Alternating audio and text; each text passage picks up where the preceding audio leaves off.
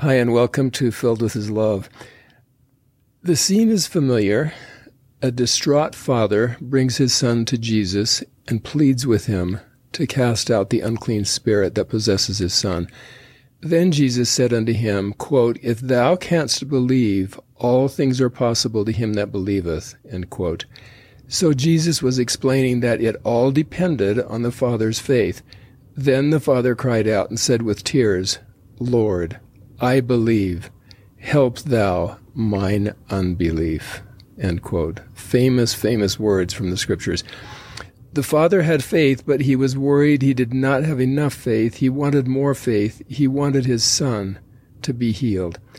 We all want more faith. We all would like the Savior to increase our unbelief. We know how central faith is to our lives.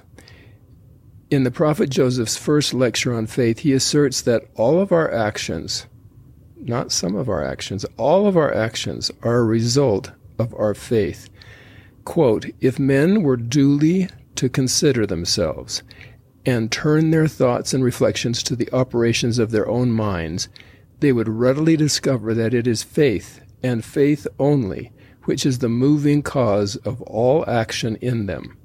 That without it both mind and body would be in a state of inactivity, and all their exertions would cease, both physical and mental."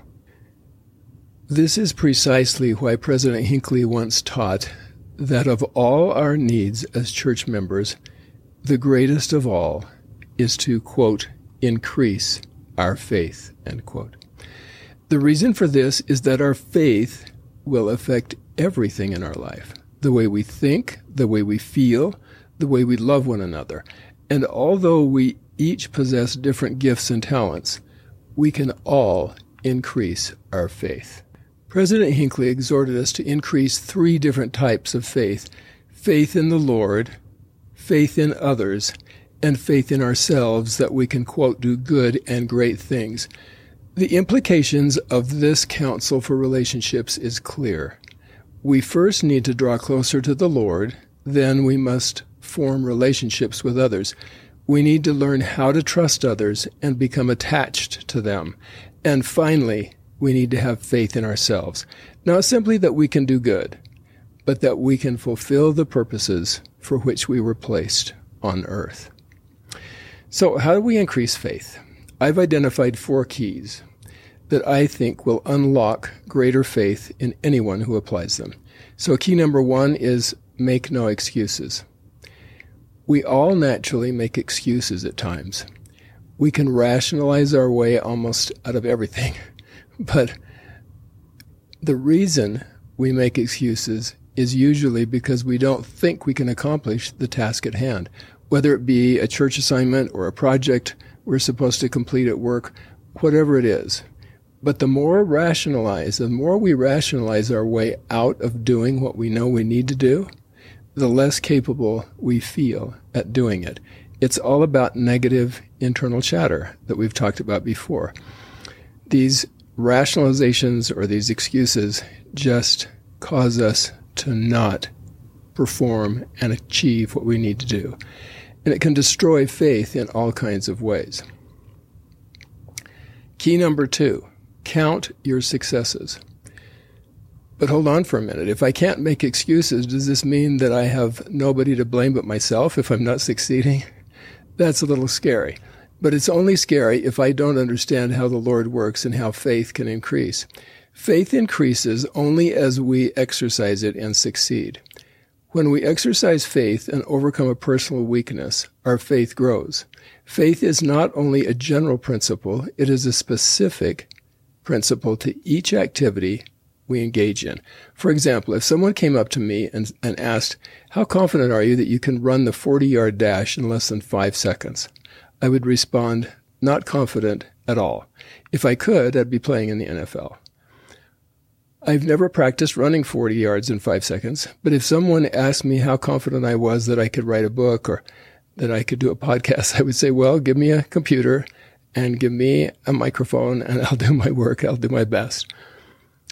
I have faith I can write a book because I've done it before. I've exerted effort, practiced, and shown myself that I can do it. But the 40-yard dash, that goal would simply not make sense for me at this point, particularly in my life.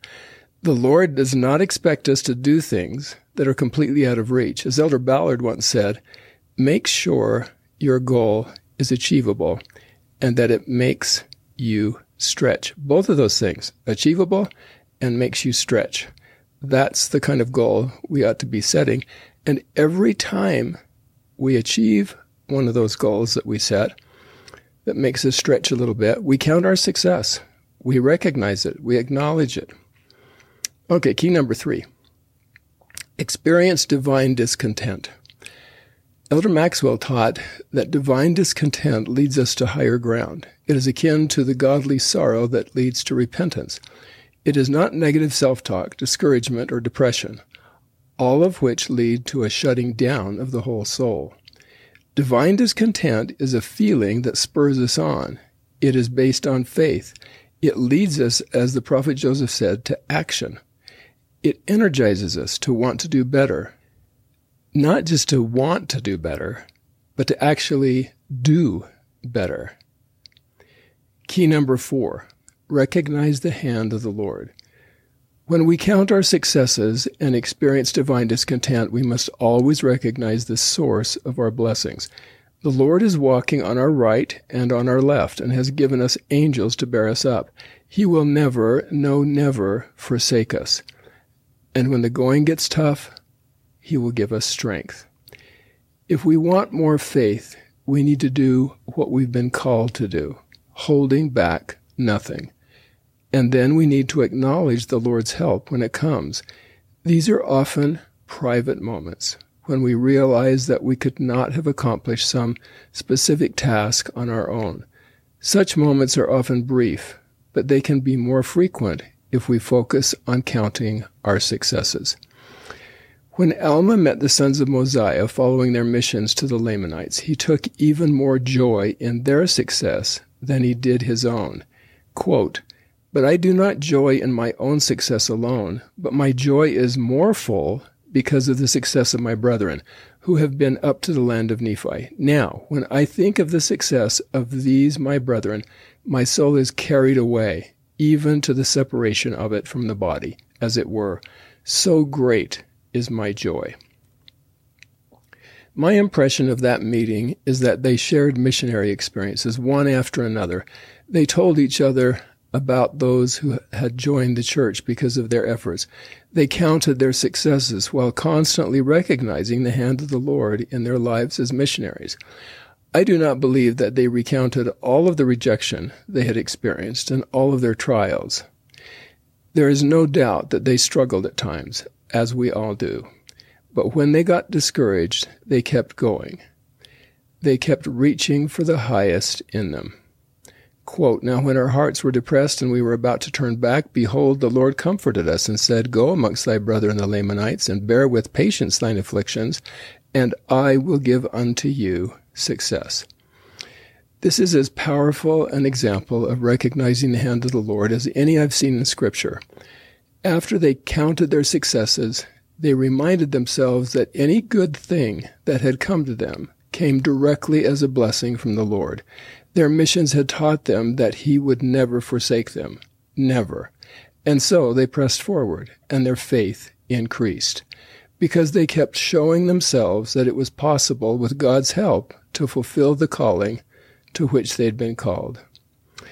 I'm convinced that we could all increase our faith by practicing these 4 keys. Make no excuses, count our successes, experience divine discontent, and recognize the hand of the Lord in our lives every day.